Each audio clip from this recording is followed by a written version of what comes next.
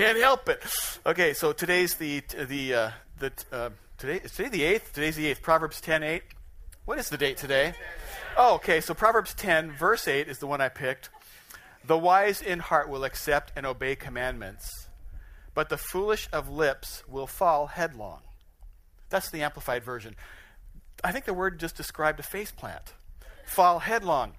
Foolish of lips. Here, one translation I have says, chattering fools. This is a pretty fun proverb. Some people have an uncanny ability to make you do things you don't want to do. They can just get you to do stuff that you weren't going to do. And today is the second week in a 4-week series about those people. The good news, by the way, is that God loves those people. I'm really grateful that he loves me and you. And in his word, he shows us how we should love and how we should care for and how we should minister to those people. 2 weeks ago, I started this and we talked about overly needy people. And we talked about the difference between relief and restoration. And we talked about 3 prayers about how to help those people. Lord, give us the ability to know what's right to give them versus what they want. What's the right thing to do for them? And we said, Lord, help us to stay out of your way by not rescuing them from consequences you've placed in their life. That's kind of hard. And then, of course, the third prayer was, Lord, to recognize, Lord, I'm in need too. And so we talked about that. That was a couple weeks ago. If you haven't heard the message, it's free. It's on the website.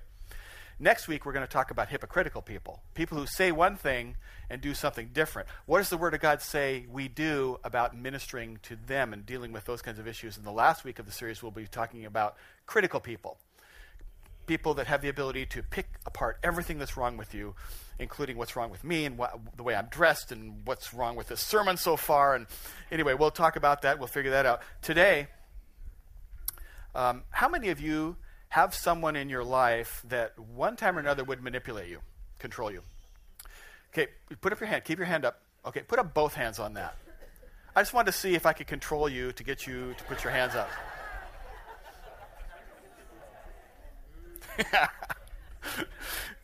This has been a problem. People will control and people will manipulate. And it's been a problem since the beginning of time. It's easy to find scriptural examples of this, so we'll just gloss over a few and see some examples of this and work our way. Where our text today is going to be Matthew 16, but we're going to come to that a little bit later. So there's lots of examples. Mark 6, you see a story about 2 women who manipulated Herod.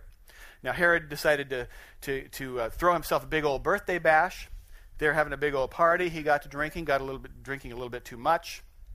And he turns to Herodias and he says, to Herodias' daughter and says, hey, could you dance for us? We need some entertainment. So she dances and she puts some moves on. And he's pretty excited about this dance. And she gets all done and he does something really stupid. He says, hey, that was terrific. I'll give you anything you want up to half of my kingdom. Wow, that's a pretty good deal. And he makes the promise publicly. Now Herodias' daughter is thinking, okay, wow, I don't want to just, this is like a genie giving me a wish. I don't want to waste this. So she talks to her mother, Herodias, and says, what should we get? Now, Herodias has an agenda. She really does not like John the Baptist. And you're getting the condensed story here. John the Baptist had been calling her out on her sin. And he'd been calling her out publicly and confronting that. And so she had an agenda. And she says, well, here's what we want. And they go to Herod and say, what we want is John the Baptist's head on a platter. Literally, cut his head off and bring it to us on a plate. Now, Herodias had made this promise publicly. Everybody heard it, and he's kind of cornered now. And he has these 2 women who have pointed out to him that you promised this, it's public, and they have now cornered him, and he has to keep his word because he made this publicly. And these 2 women have manipulated him and got him to do something that he would have never probably otherwise done. Manipulation and control. Here's another one. Jacob and Esau. Jacob manipulated his brother. Esau was the older brother. Esau had, because he was the older brother, he was the firstborn, he had what's called the birthright. The birthright basically means that when daddy divides up the estate, you don't split it in half, you split it into thirds, and the birthright is a double portion. So he was going to get more stuff, But it's more than that birthright. The birthright was more than just the inheritance of stuff. The birthright also meant that when his father died, he would become the patriarch of the clan. He would become the authority figure. He would become the priest of the family. It also had something else. Jacob and Esau were enjoying and living under promises of God to Abraham and all of Abraham's descendants. That meant that whoever had the birthright, it would be down that lineage that they would get to invoke those promises from God. Pretty big deal. Now Jacob's thinking these things, and he's thinking, I don't like the fact that he got this, and I'm going to figure this out. So he tricks his brother into giving up his birthright. His brother's out doing stuff, getting tired, and he comes in, and here's Jacob, and Jacob has cooked up this lentil stew. That sounds very Food Channel, so I'm going to make this more basic. Bean soup, okay? He'd cooked up a bean soup. Esau wanted some soup, and Jacob thinks to himself, aha, gotcha. Now, archaeologists have actually recovered a picture of Jacob so you can see what he looks like. Go ahead and put that picture up. So he says, gotcha. That might be Snidely Whiplash. I might have got my slides mixed up. He says, gotcha. You can have some soup, but you got to give me your birthright. And for whatever reason, Esau despises his birth. He makes a big mistake here. He says, all right, give me the soup. And in this case, there was no Dudley Do-Right. Eyes of blue and heart so true. Remember that? Remember that? Okay, way to go. To save the day. Now, in case anybody here is going to hold me to task for having said that was an actual photograph, no, this is from the Bullwinkle TV program, okay? That was Snidely Whiplash, not Jacob. You're all okay with this, right? Okay. Because I don't want this to show up 2 weeks from now in the Critical. On the one on Critical about Terry, you put the picture up and you lied. I'm not going to be there. So Jacob tricked his older brother out of his birthright. Manipulation and control. Delilah manipulated Samson. We had a series recently about Samson, and you'll find this one in Judges 16. And this is probably one of the most tragic and dumbfounding examples of manipulation that I can find, because I'm just shocked that, when she sprung a trap on him once, he trusted her again, and she does this over and over again. And he is so arrogant and prideful. I don't know, dumb. I don't know what the deal is. But he falls for it again and again. But it's tragic. But the way that the scripture reads here just tickles me. It's kind of funny to me. So here's the story. He's the strong man of the Old Testament. He's defeating the Philistines against, they were the enemies of the children of Israel. And so time and time again, over and over again, he has these battles and he wins and he wipes them out. Some pretty amazing things. Well, they want to know the secret to his supernatural power. How does he do this?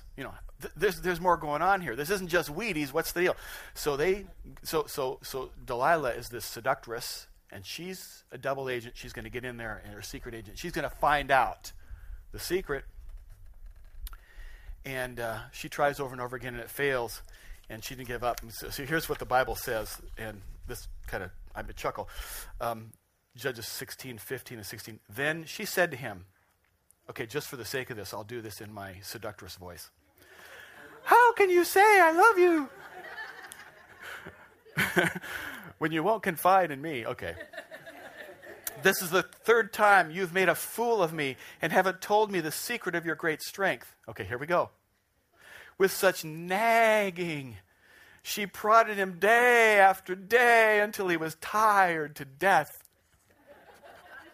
I just think it's funny. I don't.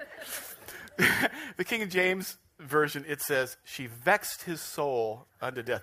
I don't know why I think that's funny. I just think it's funny. So I'm having a little bit of fun with this. But tragically, manipulation like this is a very common problem. We oftentimes in our life allow people to corner us. We let them pull our strings and we let them control us. Sometimes those people doing those things are trying to hurt us. But sometimes they really love us and they have our best interest in their heart. They really think they're doing the right thing. And yet we end up surrendering the direction of our lives to someone besides God. So how do manipulators work? There are some different tactics. I'm going to give you 3 different tactics that are common tactics of manipulators. The first one is flattery. Webster describes flattery as insincere, excessive praise. Flattery is always manipulative. It's always manipulative. You might work with a guy at the office. He's the brown noser. He's always saying to the boss, "Oh, that was a wonderful presentation. Man, that's such a great idea. Can I have Friday off?" You might have that guy you work with, or the lady who says, "Wow, I love your hair. I love you. Have you lost weight? You look so good in that dress." Or she wouldn't say that to the guy. She'd say to the guy, "Hey, are you beefing up? Look at those guns." Or using flattery. People do that to get what they want. It's manipulation and control. A second tactic that they use is threats. If you do it, you'll regret it, and I promise you that.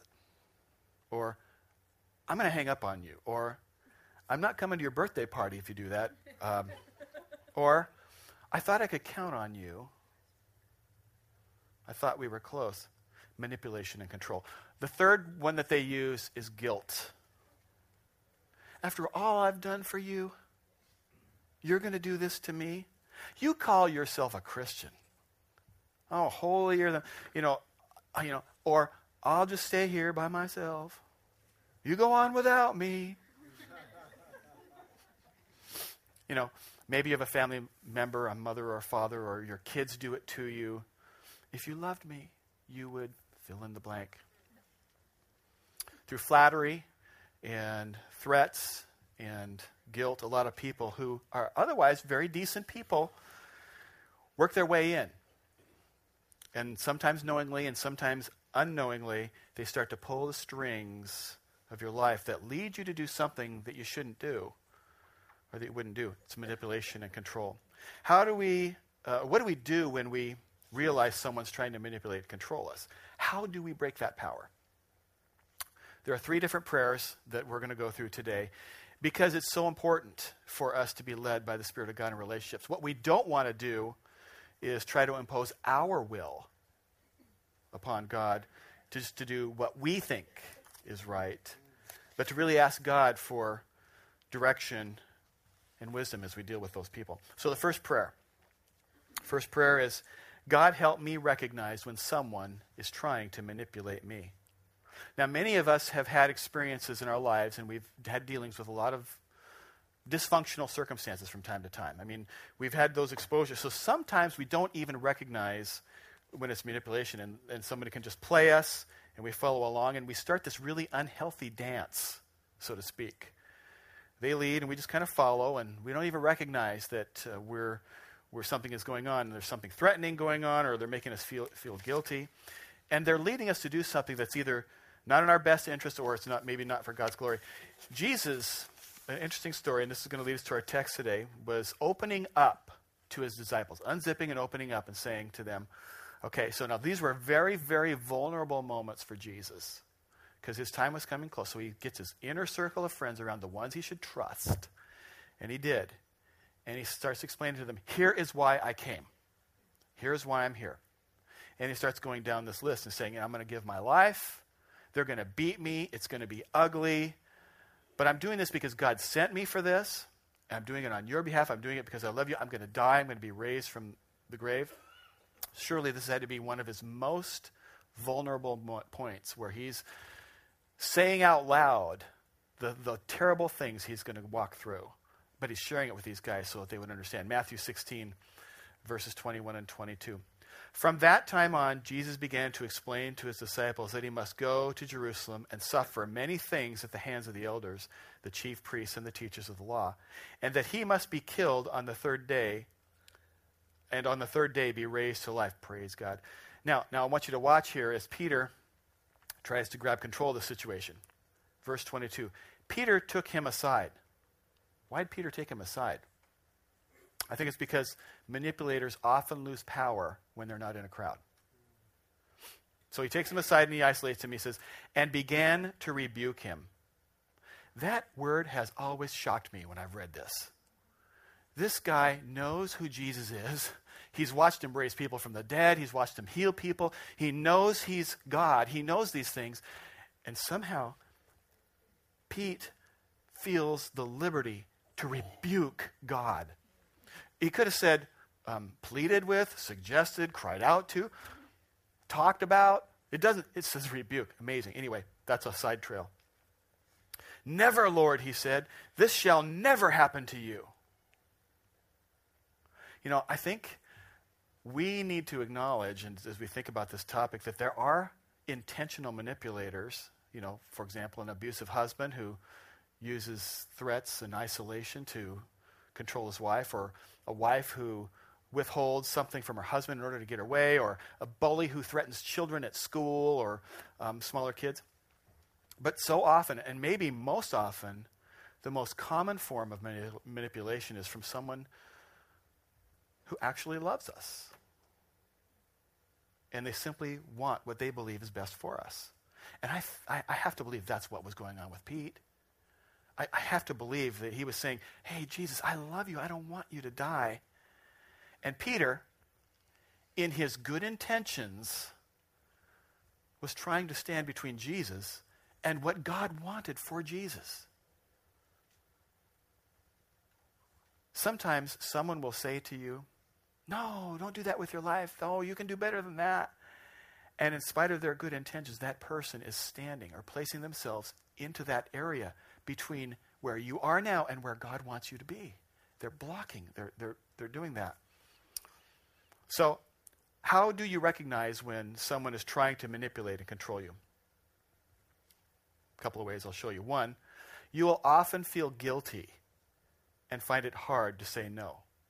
Some of you have somebody in your life and your desire is to please them, and that desire sometimes is either born out of guilt or the belief that you are the only one that can solve their problem. And if you say to that person, I can't, or I won't, or no, you start feeling guilty because you feel like you're letting them down. You feel ultimately responsible for them. It could be someone else is pulling your strings, trying to get you to dance to the wrong tune. Second way to recognize manipulation and control is that you will compromise your values to please others. That's a sign. You could be a sweet young girl, out dating a guy, a really nice guy in a lot of respects, most respects, and he's pressuring you, and you don't feel right about what he's asking you to do. And you share that, and out comes if you won't, there's 100 other girls who will.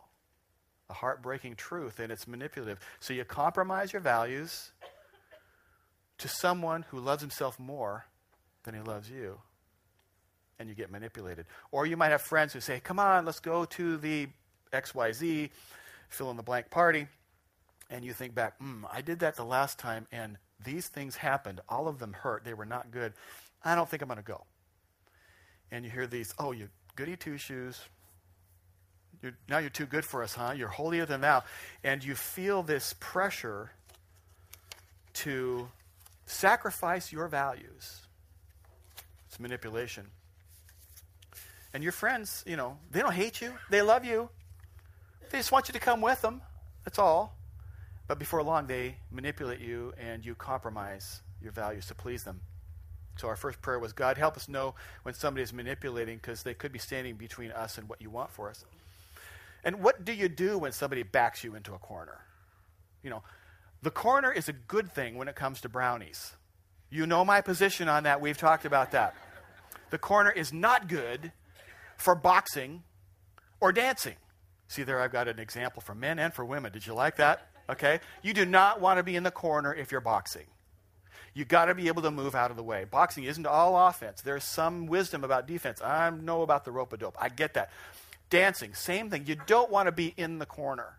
All of your options are just narrowed down. It's just not a good place to be. Somebody will dance you into the corner and take control because they're leading the dance.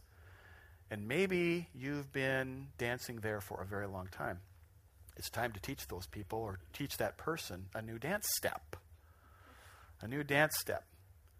I'm not going to let you back me into the corner here anymore.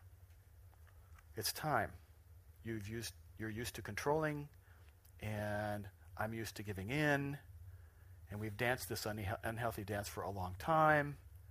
But you got to understand that because I love you, and because I love the things that the Lord wants to do in me, we're going to dance a new dance, a different dance step. So the second prayer is this: God, empower me.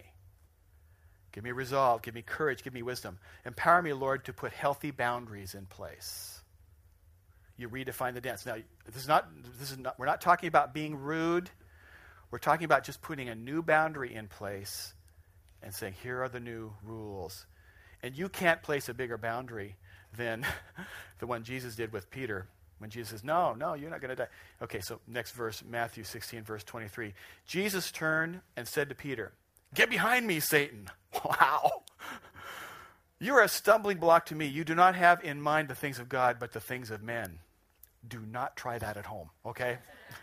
I mean, do not say to your grandma, when she says, have another piece of pie, don't say, get behind me, Satan, to grandma, okay? That's a bad thing. Don't try that at home.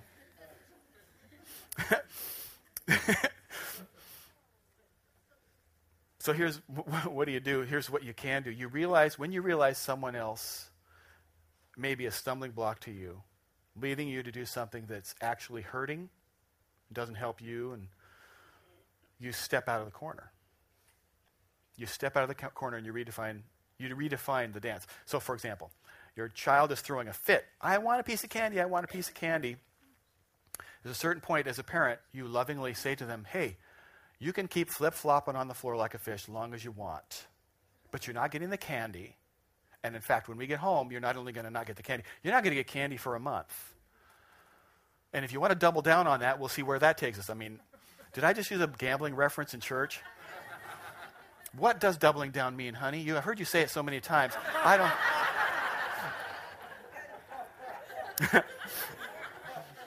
The point is that you communicate to your child, you can threaten all you want, but things are different, and you're no longer going to control me that way. Or to a friend, you can say, you can pout, you can hang up, you can threaten, you can walk away, and I'll still love you. I will still love you, but that's not going to work on me anymore. Or to the person who's always threatening something, there's this threat that's always hanging like a cloud, like a dark cloud. And you say, it's time for you just to go ahead and follow through on the threat.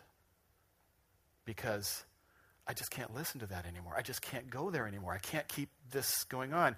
That threat's not biblical. It's not mutual submission. It's not love. And we've got to get there from here. So if you got to do the threat, you got to just do the threat. And because I'm not going to let you control me that way anymore. And in a loving way, you redefine and you take that power back. I've been a pastor for between 25 and 30 years, a long time. And amazingly, this might come as a surprise to you, but churches are full of opinionated people. People who have opinions. I'm one, and I'm in a church. I got plenty of opinions about everything I see every time I'm in a church service and everywhere I go. I mean, we do. We have these opinions, and there have been times in my 25, 30 years where people have come to me to try to use their influence in one form or another, whether it's their influence among people or their financial influence or just whatever it is. They've come and tried to use that to leverage a change of direction that they, for whatever reason. And that can be hard to overcome because, especially when you're a pastor, you don't want to make anybody mad, and you don't want to hurt anybody, and you don't want people to leave your church, and you don't want them to even small sections of a church. You don't want those kinds of problems. Sometimes they wave money in your. I mean, there are lots of inducements, and it's hard. It can be hard. And I made a decision a long time ago. That yes, I serve the flock. But my place is to please an audience of one. And that's true for you too. You may serve people around you. By the way, I didn't just tell you that I'm thumbing my nose at people who have opinions. I'm just telling you that, yes, I serve the flock, and I'm one of the sheep, and I have my opinions. But when it comes down to it, I got to please Jesus.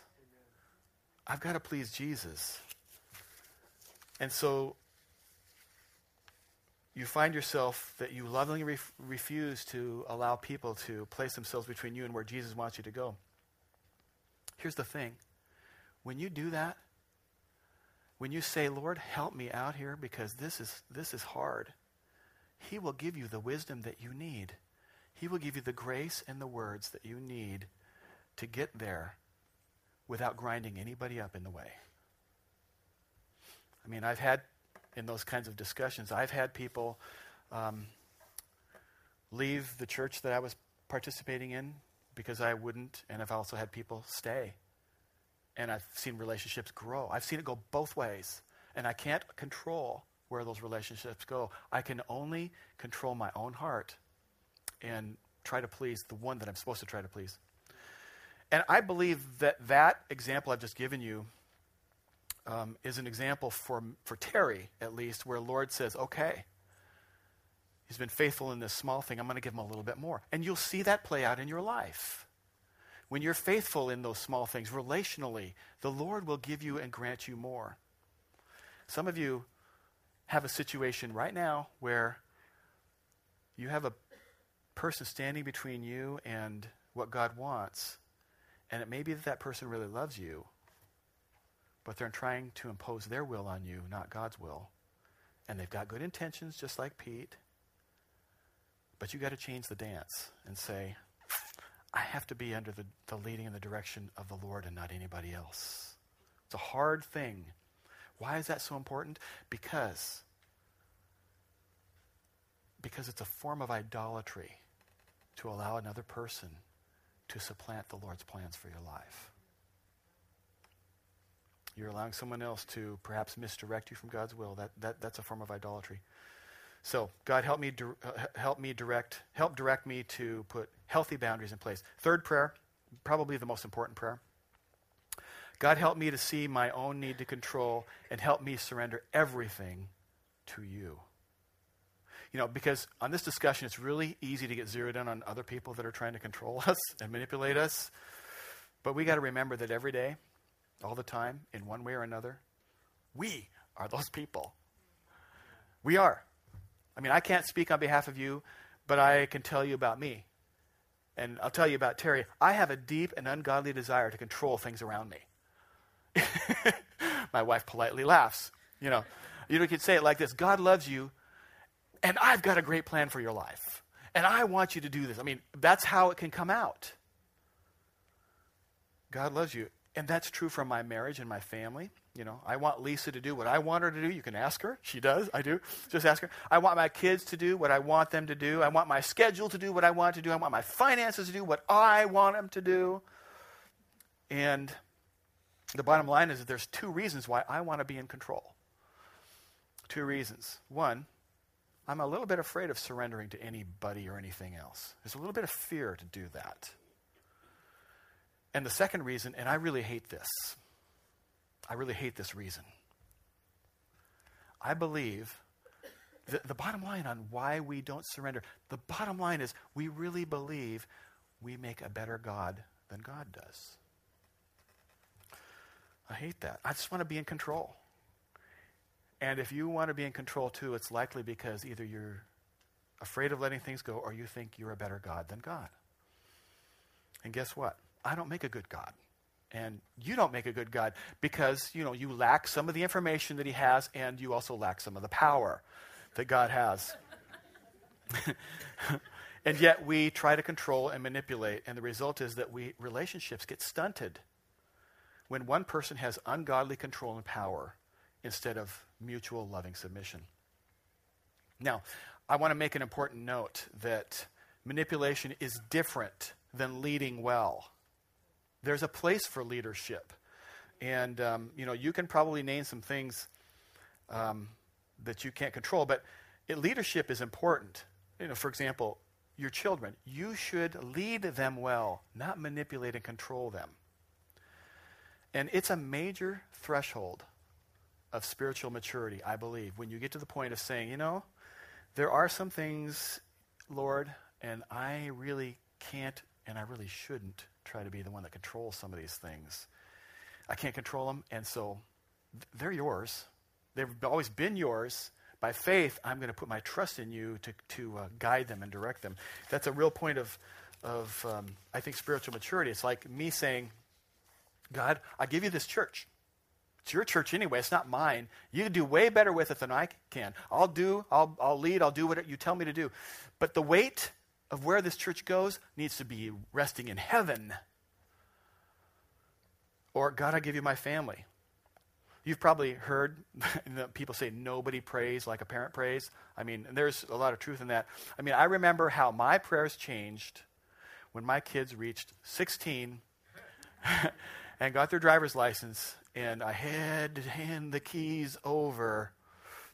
And I knew that they were going to head out on the road, and they were going to be in a place that I could not control or protect them. They're going to be out there. If you don't remember, or if you don't know what that's like, let me show you a little video to help you know what that's like.